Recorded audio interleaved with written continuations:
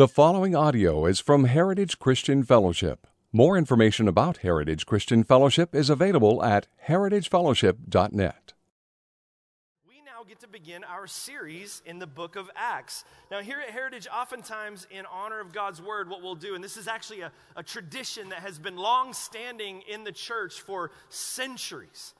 Back before everyone had a copy of the Bible that they could hold on to and read for themselves, before printing presses were everywhere and all those things, it was actually a rare thing to be able to read the Word of God. Only a few people had it. Only a few people had access to it. And so when the church would come together and the pastor or the leader of the church would come before the church and he would open up God's Word and begin to speak, he would say, "This is the word of the Lord," and he would read the word. And in honor of the special and just the privilege of hearing from God himself, and make no mistake, family, like we believe we are hearing from God himself as we read these things. Amen, church? And so it was such a big deal that they would stand in honor of the words as they were being read. And then when they would finish, the pastor would say, "This is the word of the Lord." And the people would say, "Thanks be to God." Now, that is not just some old school church tradition. That was genuine praise for them. And so for us, we do that here, not only to remind ourselves, as the book of Acts is going to do, that we are part of something that's been around for a very, very long time. But also to remind ourselves that it is an honor to be able to come in the presence of the Lord and to be able to hear from the Creator of heaven and earth. That is an honor. Amen? So I'm going to ask you guys, in honor of God's Word, to stand. And as you do, if you have some empty seats around you and you can scoot one way or another, we still have some people trickling in. We'd love to be able to get them a spot. Those of you coming in, don't worry about interrupting us. Just come in and have a seat. It's good to have you guys. But turn to Acts chapter 1. And we're going to read verse 1 through 11 this morning. And the Word of God says this: "In the first book, O Theophilus, I have dealt with all that Jesus began to do and teach, until the day when he was taken up, after he had given commands through the Holy Spirit to the apostles whom he had chosen. He presented himself alive to them after his suffering by many proofs, appearing to them 40 days and speaking about the kingdom of God. And while staying with them, he ordered them not to depart from Jerusalem, but to wait for the promise of the Father, which he said, 'You heard from me, for John baptized with water, but you will be baptized with the Holy Spirit not many days from now.' So when they had come together, they asked him, 'Lord, will you at this time restore the kingdom to Israel?' And he said to them, 'It is not for you to know times or seasons that the Father has fixed by his own authority, but you will receive power when the Holy Spirit has come upon you, and you will be my witnesses in Jerusalem and in all Judea and Samaria and to the ends of the earth.' And when he had said these things, as they were looking on, he was lifted up, and a cloud took him out of their sight. And while they were gazing into heaven as he went, behold, two men stood by them in white robes and said, 'Men of Galilee, why do you stand looking into heaven? This Jesus who was taken up from you into heaven will come in the same way as you saw him go into heaven.'" And this is the word of the Lord. Father, we bow before you right now in humble adoration. We are honored to be able to be in your presence, to be surrounded by your family, the sons and daughters of God, redeemed by the gracious blood of your Son, Jesus Christ. It's a privilege to be here. It is not a chore, and it is not a religious task. It's a privilege. And we are so thankful for the gift of gathering together as your church. God, as we open this new book and as we worship, God, I pray that you would speak to your church, and you would lead your church, and you would pastor your church, and you would guide your church. That you would save more people and add to your church. And in the end, Lord, we pray ultimately, come quickly, Lord Jesus. For that day that we see you coming back from the cloud in the same way that you went, Lord, that's what we long for, even if our soul doesn't even realize it. That is what all of us and all creation desperately hope for. So we pray, Lord, come quickly, Lord Jesus. But until that day, God, may you make us faithful, and may you spread your gospel, and may you save more. So we're here bowing before you, Lord, to hear from you, that you might instruct and grow your church, that we might accomplish your purposes, and that we might honor you and worship you in everything that we do. Lord, we pause also to pray for our dear church Philippi in Grants Pass. Lord, what a privilege to study the book of Acts as we have actually been, by your grace, been able to live out the book of Acts in planting a new church. And I pray, God, that even right now, you would be speaking through Pastor Sam, that you would give him words of grace, a gospel for that valley, the gospel for that valley. And I pray, God, that you would give him grace in the ears of his listeners and that you would save many there as well. And we long for the day that we are reunited together, Lord, your church all together worshiping in your place. So come quickly again, we pray. And Lord, for this morning, may the words of my mouth and the meditation of our hearts be acceptable in your sight, for you are our King, our rock, our Redeemer. In Jesus' name. And all God's people said, amen. You can have a seat. If you're still coming in, please don't worry about it. Come on in. There's more seats over on this side. There's some seats down front. I don't spit far enough to reach, I don't think, so we should be fine. But would love to have you guys come on in and join us for some more on that side as well. So, we had fun this summer, yeah, church? The Mythbusters series was fun, a little bit of a change of pace. But now we get back to what I actually love. And don't get me wrong, I enjoyed the Mythbusters series. I really, really did. But this is what I am about. What Heritage really is built on, what we really, one of our core values and what we desire to be always, is a church that expositionally teaches through the Word of God. That just means literally we open the Word of God and we essentially expose what God's Word says. A preacher who's doing this the right way is the fancy word for it is called exegete.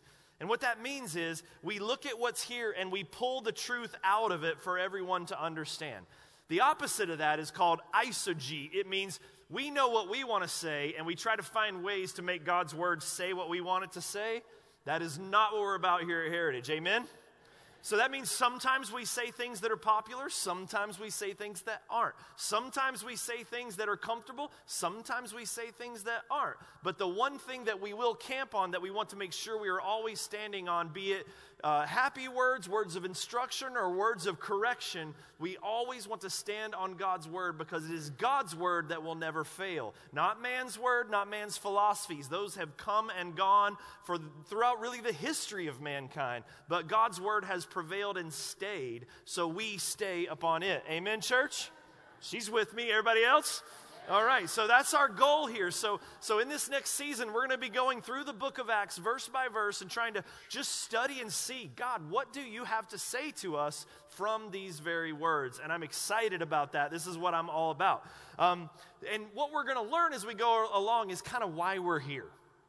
Because, and we've said this before, we even said a couple of weeks ago as we were talking through the Mythbusters series, like think about it, ask yourself this, why are you here this morning? I don't want to chase anyone off, believe me, but it's beautiful outside today. And the weather's amazing outside today. And I've actually been at Lake of the Woods this weekend with my family. They're all still there. I actually came down to preach. I'll be going back up to visit them right after church. It's amazing up there, man. I left this gorgeous, beautiful lake, this huge mountains, crystal clear, smoke-free skies, amen? By the way, don't forget to thank God for the summer that we prayed for in May. Amen? Like we prayed for that summer and God has graciously given it to us. And God, we just pause even right now to give you glory and honor and say thank you for the beauty that you've blessed us with this year in Southern Oregon. Thank you, thank you, thank you. We give you credit for it. In Jesus' name, amen. So, but anyway, all that's to say, why do that?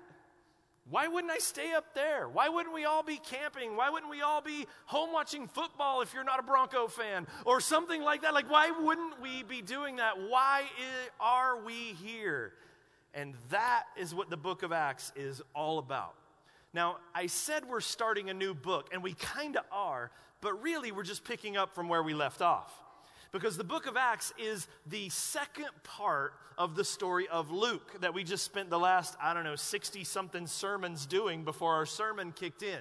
So the book of Luke and the book of Acts are written by the same person, to the same person, to tell the same story.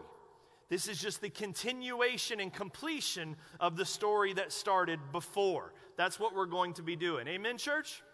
And it starts like this.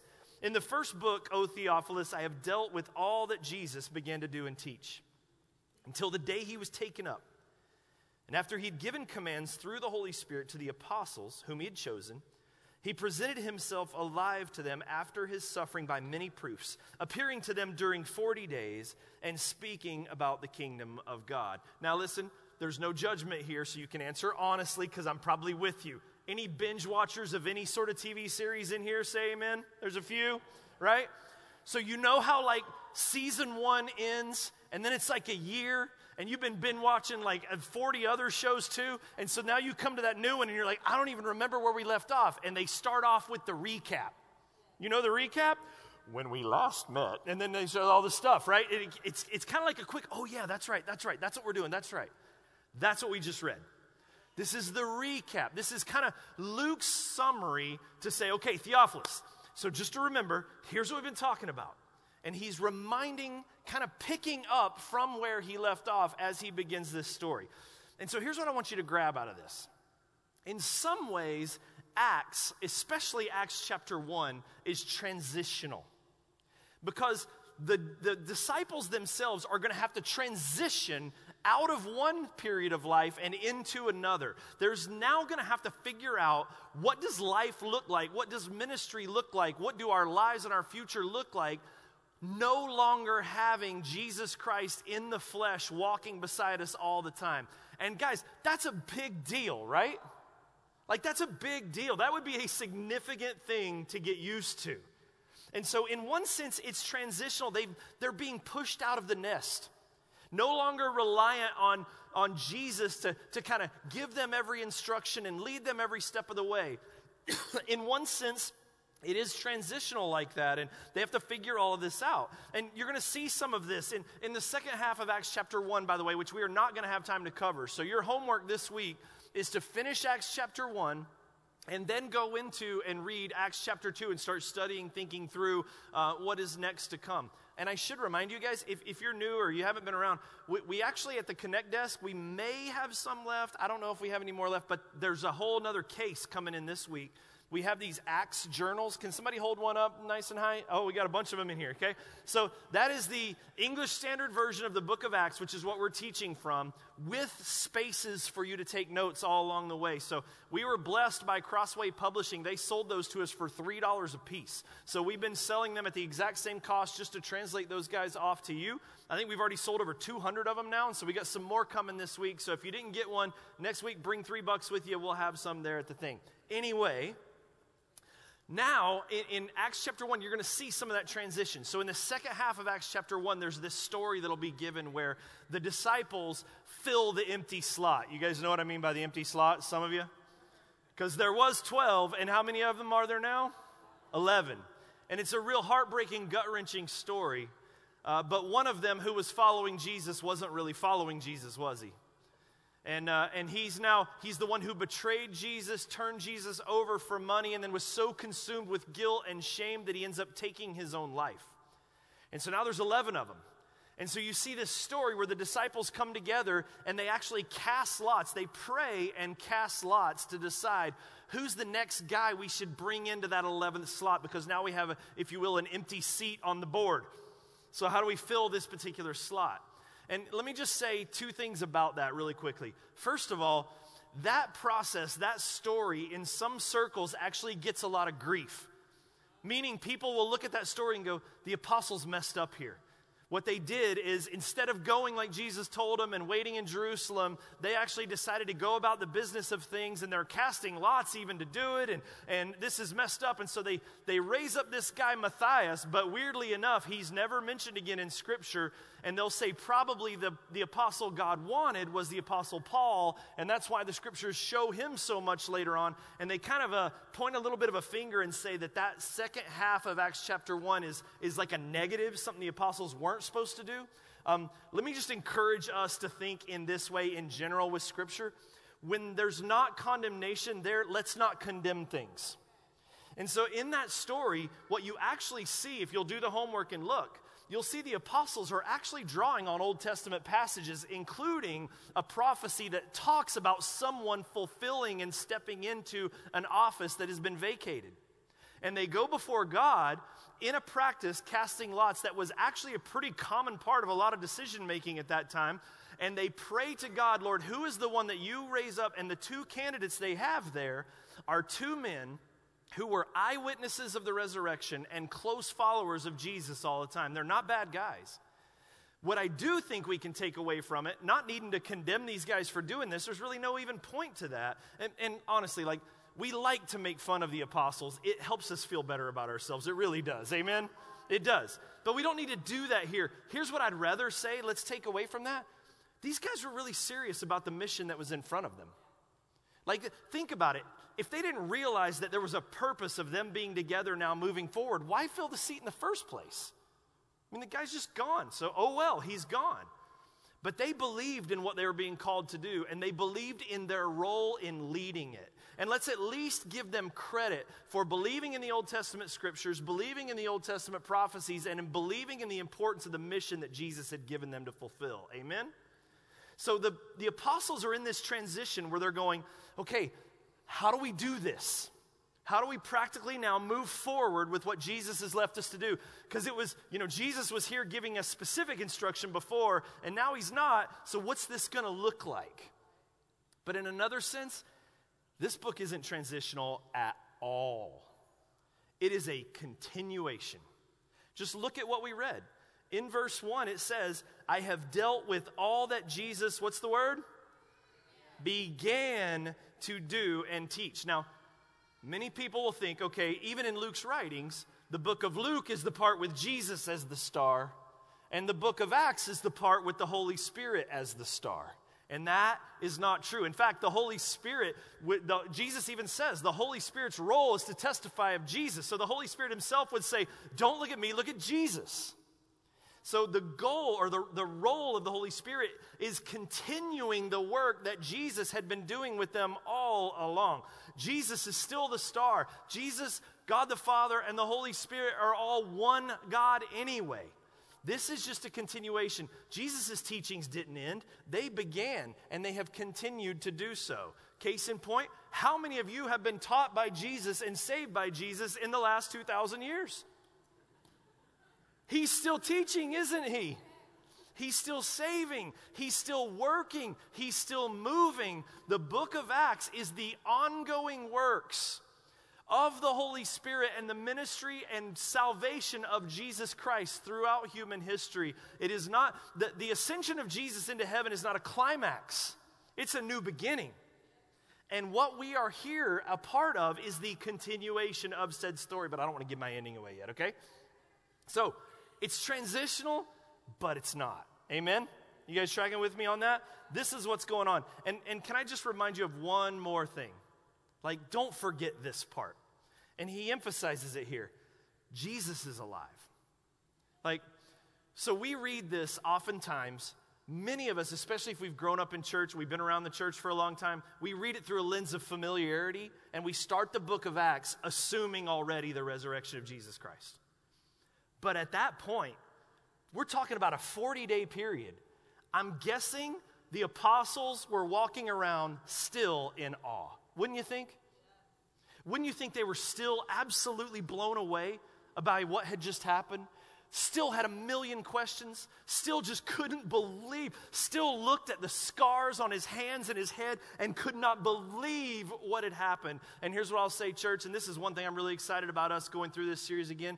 We need to recapture that sense of awe of the resurrection. It's not just an Easter thing, it's an every day of our lives thing. We should be amazed by the fact that Jesus Christ is still alive, teaching, working, and saving today. Amen? I thought that would get a clap, John. Really, I did. I thought that was like, that's clappable. Not because of me, but because of the fact that he is still involved in our lives. That's amazing. It'd be easy to go, well, I mean, but they're the apostles, and they wrote the Bible and stuff like that, so of course he's involved in their lives. He's involved in my life. That's crazy to me. I ran into this gal at a Cascade High School football game like 2 weeks ago, and she was one of my kids when I was a youth pastor at Mountain years ago. And she went on and got this job where she was flying for the national weather, whatever, NOAA and stuff like that, and flying airplanes all over. And I'm an airplane junkie, so I was super jealous of all that. And I'm talking to her, and I'm like, so are you flying anymore? She goes, actually, I just moved back. I'm going to be living in Klamath Falls now, which I immediately went, why?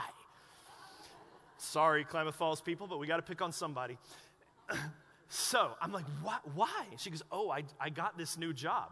She goes, I've been working with them, and I've been in the Air National Guard, and now they're going to be training me to train others to fly F-15s. And I'm like, whoa, wait. That means you are going to be flying F-15s, like fighter jets. She goes, my last training is ejection seat training, and I'm done. I'm like, what? I was just blown away. Look what this girl's accomplishing. I couldn't believe it. And then I'm like, so what's your sister doing? Her younger sister went to school to study filmmaking and all this stuff. She just so happened to wrap up being the assistant to the director in filming Top Gun 2 and is now in Europe as an assistant to the director for Mission Impossible 7 and 8. And then she says, so what have you been up to? I got some new shoes this week. Like, how do you answer that? You know what I mean? But listen, Jesus is alive. The creator of heaven and earth is active and alive in your life. No fighter jet can compare to that. Like, that's amazing, amen? So, like, church, don't forget how amazing it is that Jesus is alive and that he loves you. If you've lost that awe, beg God for it again, because it's worth having. The apostles had it, and we should have it. Amen? Amen. But I could keep preaching on that, but we'll just keep going right now. Let's move forward. 2 more things we need to know before we move on. In Acts chapter 1, verse 2, it says that he had given commands. If you would like, you could take that S on the word commands and scratch it out. The original language is actually a singular word there. And what it's talking about, what he's reaching back to, is the command that God had given his apostles and that he was giving them over and over and over. Matthew 28, verse 16, go therefore and make disciples of all nations, baptizing them in the name of the Father and of the Son and of the Holy Spirit, teaching them to observe all that I have commanded you, and behold, I am with you always, even to the ends of the earth. It's this continual emphasis of that command to them. That's a singular word there. That's what I want you to remember. And the second thing that I want you to remember, and it's tied to that, is that Luke wants us to know that the thing that Jesus is teaching them is regarding specifically the kingdom of God. Jesus wants them to understand and realize the kingdom of God in a very specific and powerful way. And here's kind of why. It's very significant here. In the kingdom of God, my microphone was turned around. Now I just fixed it and the sound just blew out, right? Sorry, fellas. Kingdom of God represents 2 things in these writings, okay? The kingdom of God in the book of Acts, number 1, represents Israel's hope for God to fully reign one day. So if you talk to an Israelite in this day about the kingdom of God, they are envisioning and hoping for the day that God is on the throne of earth and no one else can challenge his rule ever again. That's the day they're longing for and hoping for. And then the second thing that it talks about often is this promise of a renewed creation. This idea that things are going to be put back together again. So we'll get to that in just a minute, but let me give you a quick side note with that regard. This idea of the kingdom of God, and this is when they talk about the gospel, they're spreading the good news gospel of the kingdom of God. Part of that gospel is the fact that God is putting all things back together again. And so if your definition of the good news of the gospel of Jesus Christ stops with Jesus died for my sins, you've forgotten some really important parts of the gospel. And so the easiest way that I can do this, the way that I remember it and the easiest way I have of sharing it with others, is that the gospel is composed of 4 different things. You can just jot these 4 words down and it makes life a whole lot more simpler. Number 1, creation. The gospel of Jesus Christ tells us that God created heaven and earth. It is an important part of it because it sets up the authority structure right away. That God is the one who created us and he has creator's rights. It means that we, as his creation, are submitted to God. Amen? But then the second word is called fall. That we have fallen from our purpose with God. We have severed that relationship with God, because when man sinned, it wasn't just that we did a bad thing. It was that we had rejected the rule and reign of God in order that we might rule and reign ourselves. And in that sin, in that open rebellion against God, everything was broken. Relationships between men and other men or other women were broken. Relationships between man and God were broken. Even relationship between man and creation were broken. Things like mosquitoes at Lake of the Woods didn't exist before. That's part of the curse. The world is broken. And look, that's an easy point to sell among unbelievers right now, right? You don't have to look far to understand how broken the world is. With shootings and hurricanes and political backbiting and wars and all the things going on. Anyone you talk to in the world that doesn't believe in Jesus will believe in the fall. And so in many places, that's where we have to start, because what's everybody asking? How could a loving God let a world like this exist? And there's your answer, that God designed Eden, but it's broken. But the third word is redemption. That we, as fallen, rebellious people who have sinned against God, there has been a way made that we might be reunited with God, and that is because God himself came. God, Jesus Christ in the flesh, lived a perfect, sinless life, doing everything right in a way we never could. Then went to the cross where our sin and guilt was placed upon his shoulders, and he paid the price. The Bible says the wages of sin is death. Jesus Christ experienced death, which is the ultimate result of the fall. Jesus took it on himself. And the Bible tells us that by putting faith in him, repenting of our sins, and putting our faith in Jesus Christ, we get to switch places with him. We suddenly become as he is. The righteousness that Jesus had covers us in spite of our sins, and the penalty for our sins is paid on the cross where Jesus Christ took it. It's not like God just goes, oh, I know you sinned, but you believe in me now, so I'll forget it. No, not at all. It is that our sin was satisfied and dealt with through the pain, suffering, death, and spilt blood of Jesus Christ on the cross. And then he rose again to triumph over evil, to show that death has no hold over him or anyone else who follows him. And he is now currently in heaven. He's defending us. The Bible calls Satan an accuser, and when Satan comes, he goes, Jeff, you love Jeff? God, maybe you were paying attention to something else somewhere, but let me tell you what Jeff just did. And God looks at Jeff and goes, all I see is Jesus. Not that I'm Jesus, but I am covered by the righteousness that Jesus earned. So when God sees me, maybe a better way of saying it goes, that's just my perfect son, which is crazy. Ask my wife. That's crazy. But it is 1,000,000% true. And if you are a follower of Jesus, even though you in your heart, you know where you're broken and you know what's wrong, and as David says, my sin is ever before me, and you know it, and you've got condemnation, and you're trying so hard to be a better person because maybe that'll make you feel better, and all those things. If you are in Christ, everybody else might condemn you, but the one who matters most, who created everything on earth, looks at you and he says, that is my perfect son. Amen? That is true. That's true. And that should spark awe too, right? Spark joy. How does it go? I don't know. Forget that show. Anyway, so there's redemption, and then the last part, which is what we're talking about here all together, is restoration. Jesus is putting things back together again. Everything is being fixed. Everything's being put back together. The salvation that Jesus earned on the cross is not only our own soul's salvation, but it's rebuilding Eden. And one day, disease will be gone. One day, the pain will be gone. The guilt that we still feel at times will be gone. And the accuser and his annoying little pointing finger will be gone. And everything will be right back. And nobody ever will say, how could a loving God let this happen? They'll say, how could God be so loving? And that's where our hope that we look forward to. The one thing Israel did so well is they longed for that day. Church, don't get so caught up in our modern day little kingdoms that we forget about the real one that's coming. Because he's coming. It's coming. It could be tomorrow.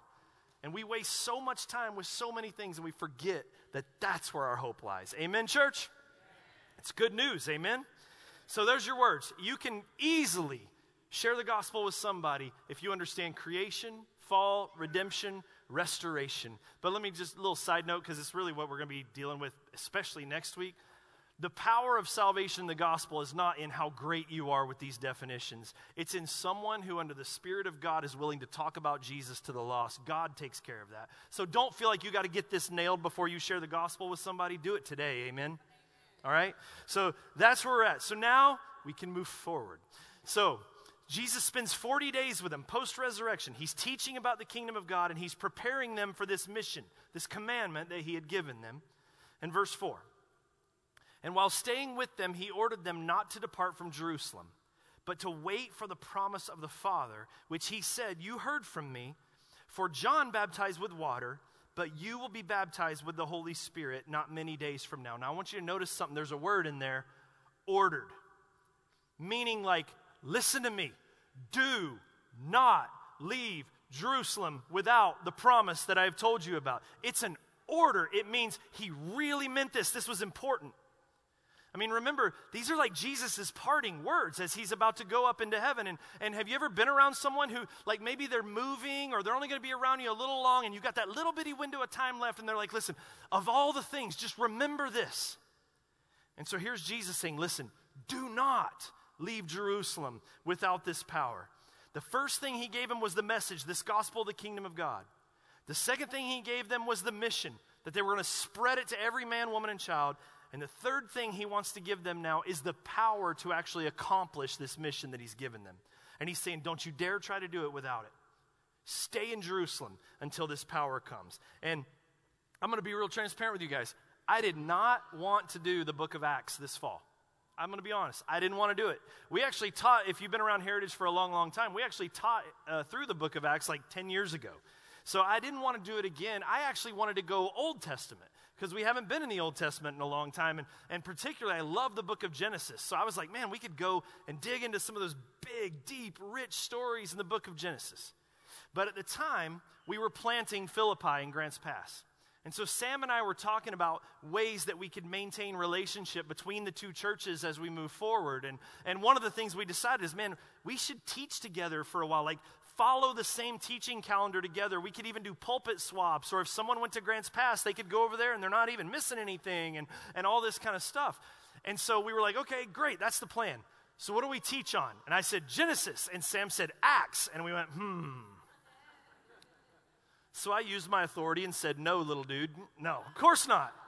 No, we tried to talk about it, and Sam convinced me, because he was like, no, I hear what you're saying, but he said, I just really feel like for the very beginning of this new church that we need to start in the book of Acts and really understand as a church why we're here in the first place. And so I really feel that. And so at first, I conceded only because of that. I was just like, okay, we'll teach Acts again. The relationship with Philippi is more important to me than like me getting my way, and we'll do Genesis next time, that's fine. But as I've studied it and thought about it and prayed about it and been reading it, I'll tell you right now, this is God's will that we study the book of Acts right now, and I'm convinced of it. And one of the biggest reasons I believe that our church needs to go through the book of Acts is because we need the power of God to accomplish the mission that he's given us. We need a season when we are remembering that there is a Holy Spirit that has an active role in our life, and we need to spend some time waiting, asking, and walking in the Spirit of God in a way that Acts so beautifully shows us. Amen? We need this. We need this, church. This is why I'm so excited.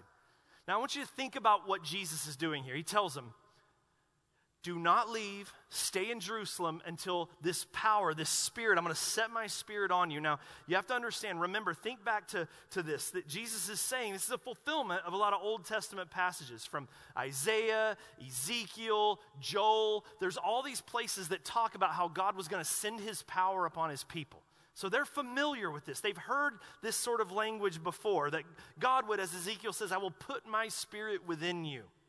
And so Jesus is saying, don't do anything until that. Now, here's what we're going to see, church, and this is why our church needs to remember this again and think about this again.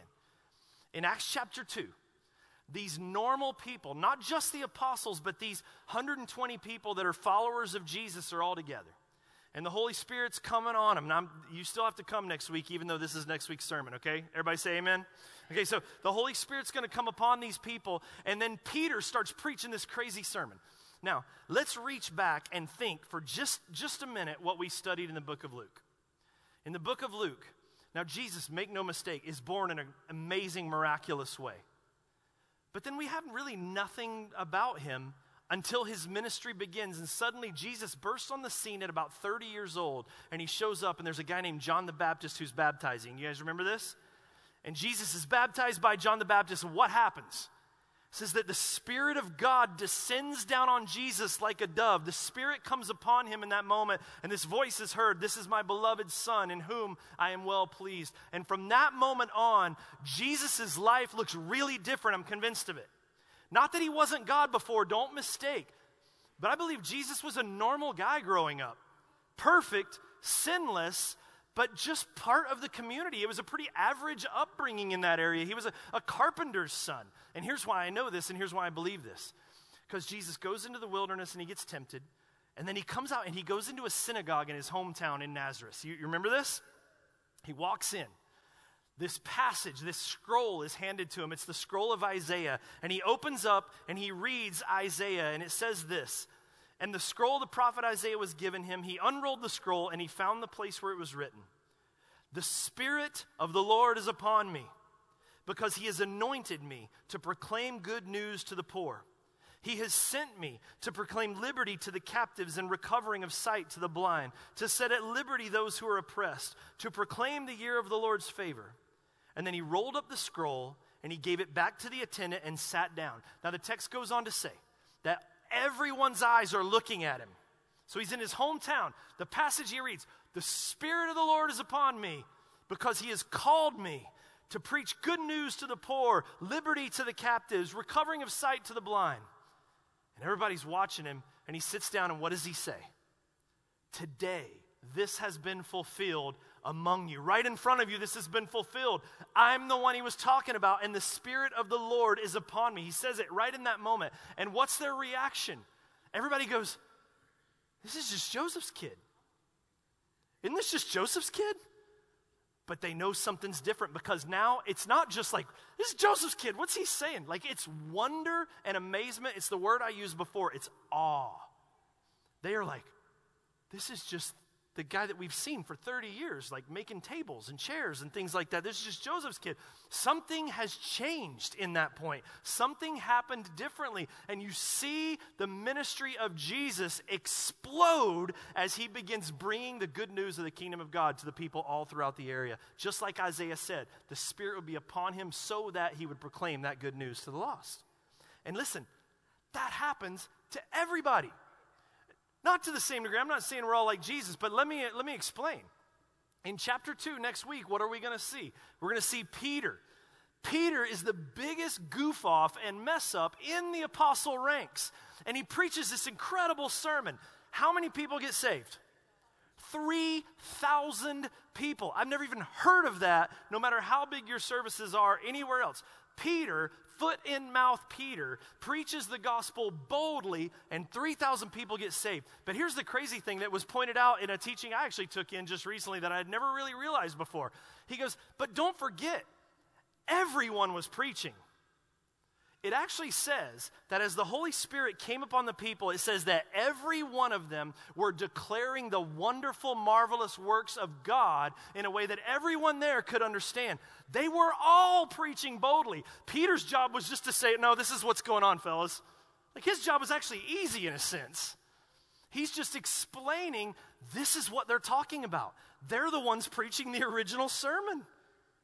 And listen, that's available to all of us.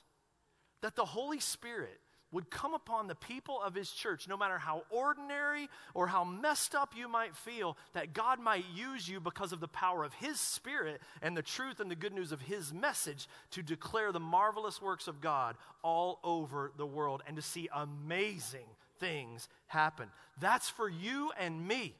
And our culture has kind of got that reversed. We look at that story, we go, okay, well, it must have been a normal church service because Peter got up in front and everybody else sat in pews and listened to the sermon. That is not what happened. 120 people, every single Christian, started preaching the gospel. and no one could believe it, and 3,000 people were saved because of it. You can have that, church. Like, we can be a part of that. If we would trust the Spirit of God and be willing to step out in those ways, God can use us in that way. It might not be 3,000, but it'll be just as miraculous, because even if one person gets saved, heaven rejoices. Amen? And so this is why I'm so excited to be doing this. This is why I'm so excited. I want to see, we were talking about this as a staff this week. Like, I want to see a move at Heritage that is only explainable by the Spirit of God. That would say, that is way over Jeff's pay grade. There's no way Jeff led that. That is the Holy Spirit for sure. And Bron would be like, preach, right? It's true. But what would God do if we truly submitted?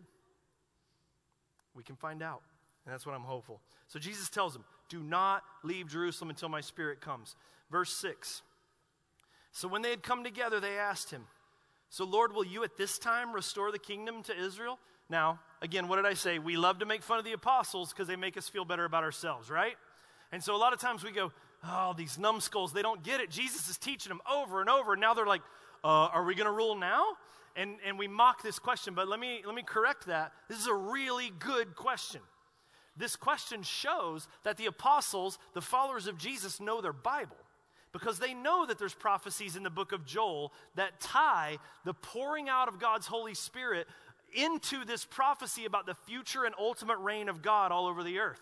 So they're hearing Jesus talk about this Spirit, and they're going, so is this what's being talked about? This is a genuine and a very good, educated, biblically educated question for them to ask Jesus. They're saying, is this what you're talking about? And hear me, church, before we even move on, because we're about to say no, not yet.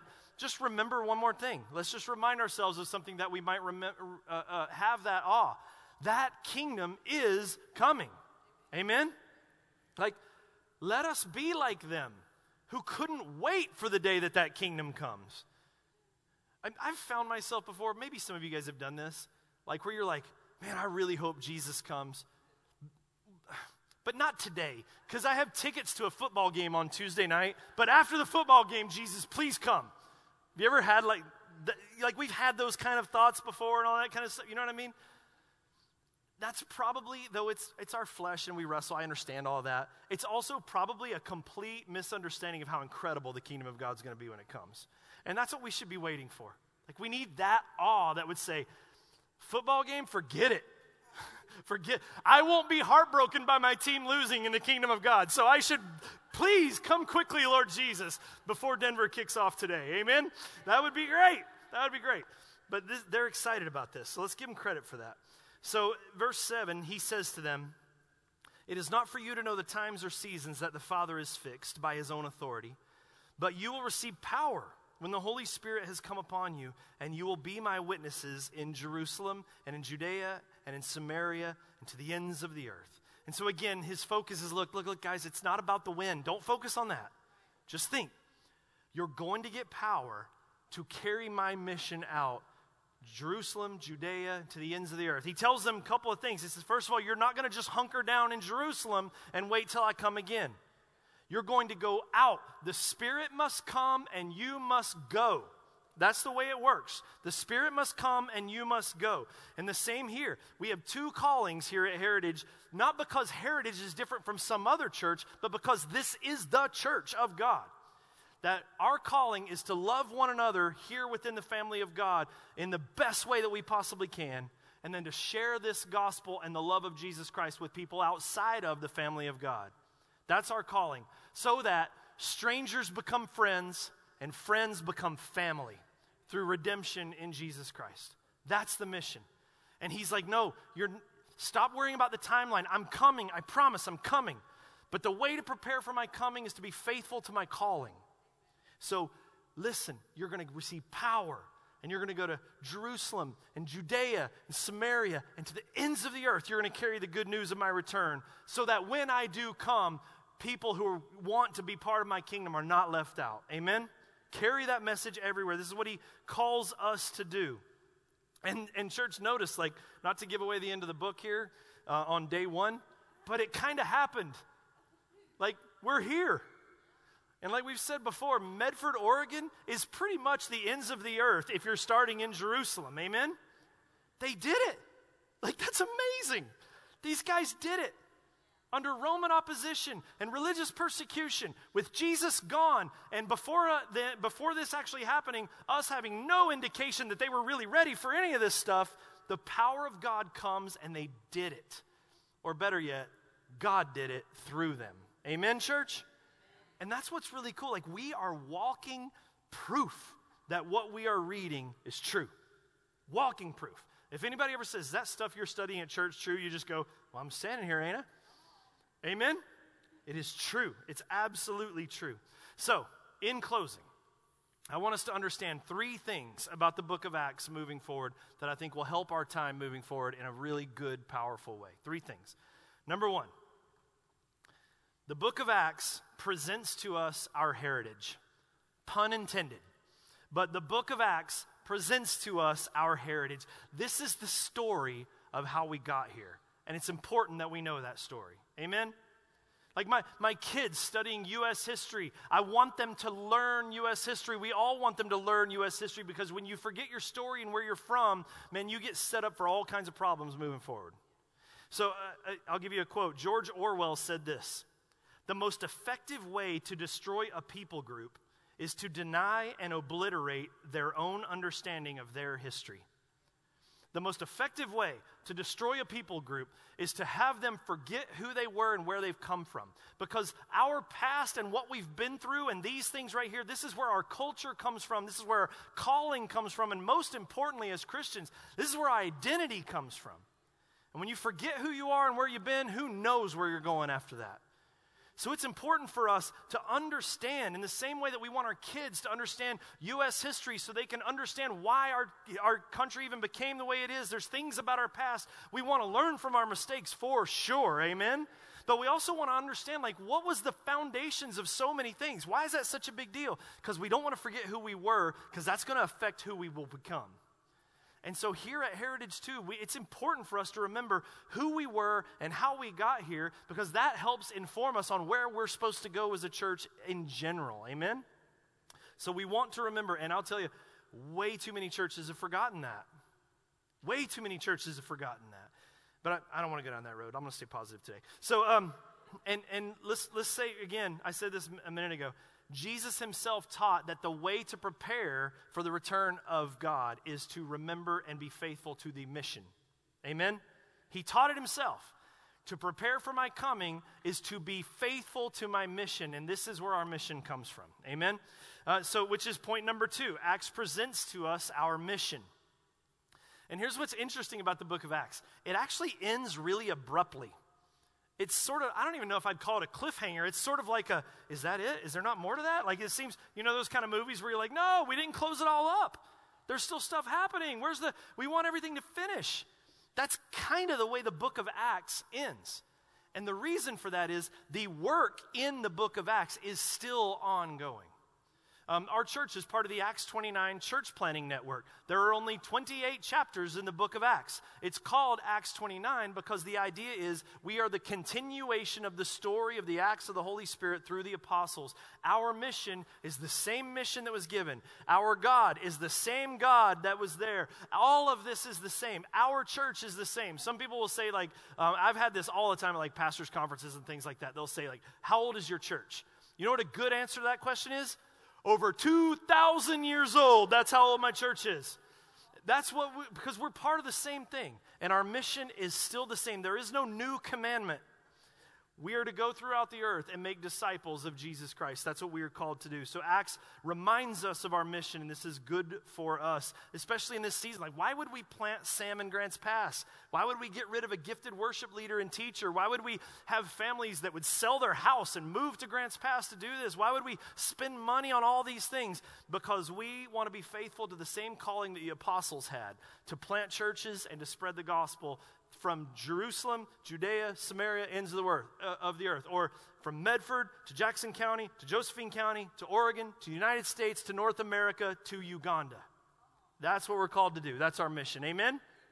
And then the last one, number 3, and I'll say it one more time. Acts reminds us of our future. Acts reminds us of our future. Over and over, we're going to see little things happen they're big things. We're going to see them over and over and over. Things like like a guy whose legs don't work and he's hobbled and broken and begging on the side of the road will suddenly be restored, walking, jumping, praising and leaping God. Leaping and praising God, however the song goes. You know what I'm talking about? You're going to see places where the hungry are fed. You're going to see places where the blind receive sight, where the broken are healed, where the outcast is brought in, where the demon-possessed is set free, and where the sinner is given life again. You're going to see these little things happen. And they're going to happen by the Spirit of God through the church. And in each case, what's happening is a little bit of that kingdom of God is breaking through into a darkened world. Because in the kingdom of God, there won't be people with broken legs. And in the kingdom of God, there won't be people who are hungry because everyone will be fed. In fact, it's going to kick off with a big feast. In the kingdom of God, there won't be blind. We won't only be able to see, we will see all things really clearly, the scriptures tell us. In the kingdom of God, we won't be isolated. The family of God will be gathered together in his house. In the kingdom of God, all that brokenness will be gone. And so as the apostles go through and the Holy Spirit works through them, it's these little mini invasions where pockets of the kingdom of God are established in a broken world all around. And in those things, as we see them, every single time, we shouldn't just have awe at the miracle that happened, but let it give us hope, knowing that that's absolutely going to happen again. I was talking about this. Guys, you can come on up because we're going to close in worship here in just a second. I was talking about this and about the boldness that you see in the Holy Spirit here, in the apostles, and even just in that Acts chapter 3 story, like looking at a guy who's broken, begging for money, and they're like, no, I don't have any money, but I tell you what, instead, get up and walk. Now look, I've done a lot of hospital visits in my day, a lot of them. I have never walked into a hospital room and told somebody, hey, get up. In fact, I say the opposite. Like if I walk in and people are like, oh, Pastor Jeff, I'm like, no, lay down. You got cords on you, man, lay down. Like the boldness that they would believe that God can heal and do that. What should that look like for us? I don't know. I mean, I don't know that I want to just start rolling the dice and walking into the hospital and go, hey, get up. Oh, I'm sorry. Like, I don't want to do that either, but I do know this. One thing I can say with 100% certainty, and we'll let the Holy Spirit figure this out as we walk through. One thing I know is no matter how bad someone's health situation is, I know God's going to put them back together again if they're facing Jesus. I know they will. Talked to a sister in our church family that this week got a cancer diagnosis. And praying with her and talking with her and thinking these kind of things through, one thing I can say with absolute certainty is whether God heals her permanently or not on this side of eternity, he is absolutely going to put everything back together. And so because of that, no matter what happens here, she has hope in Jesus Christ. And so, church, may we recover awe, our story, our mission, and walk through this book with huge, great hope in Jesus Christ, who is our Savior. Not just saving us from our sin, but saving us from our brokenness and saving us from the brokenness that's all around us ultimately. Amen, church? Isn't he a good God? Isn't it incredible what he's doing? Man, he really is. He really is. You know, It's going to be said this way. We'll get to a place where they're going to say of the apostles, these crazy apostles they're teaching, they're going around, they're turning the world upside down. But it's actually not true. The world is upside down. And through the Holy Spirit, the world's being turned right side up. And I'm excited that we, Heritage Christian Fellowship, get to be part of it if we so choose to follow him and allow his Spirit to work through us. So at this time, what we want to do is respond to this in 3 different ways. One of the ways that we respond is in prayer.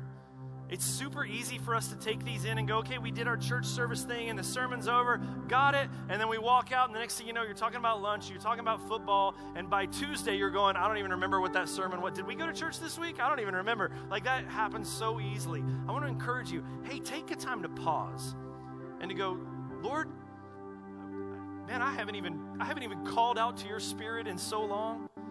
Like, God, what would it look like if I if I truly believe that I had the Spirit of God in me, what would my life look like moving forward? Maybe spend some time asking him that right now and beg for the Holy Spirit. Maybe you're one where you would say, man, I wish I had that awe, but I'm sort of just used to church stuff, and when you talk about heaven, it doesn't get me as excited as it used to. Then, man, pray for that. May the Holy Spirit remind you yet again of these truths and testify to you once again that you are his.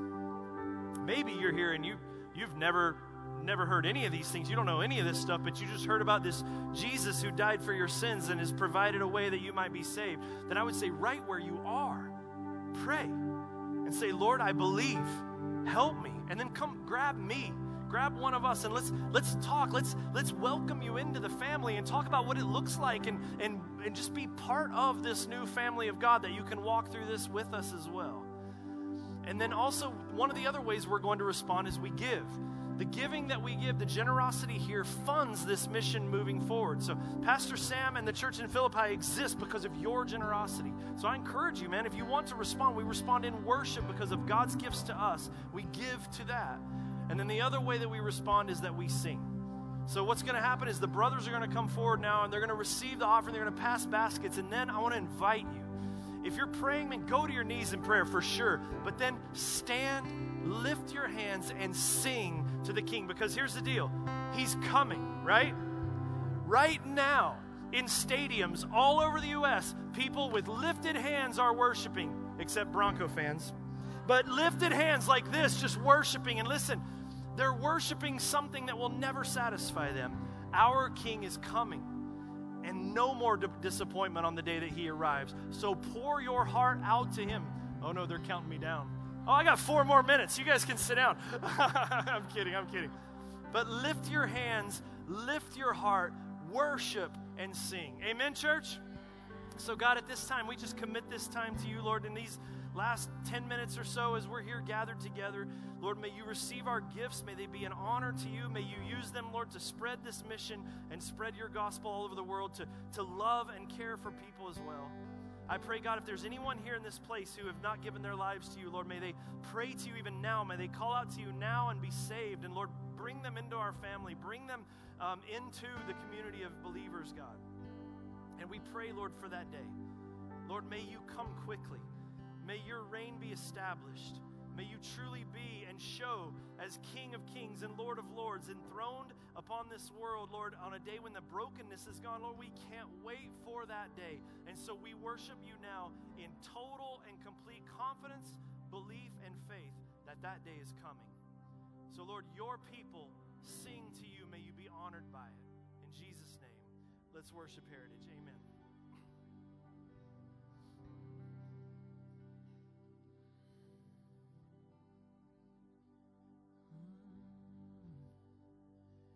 Worthy of every song.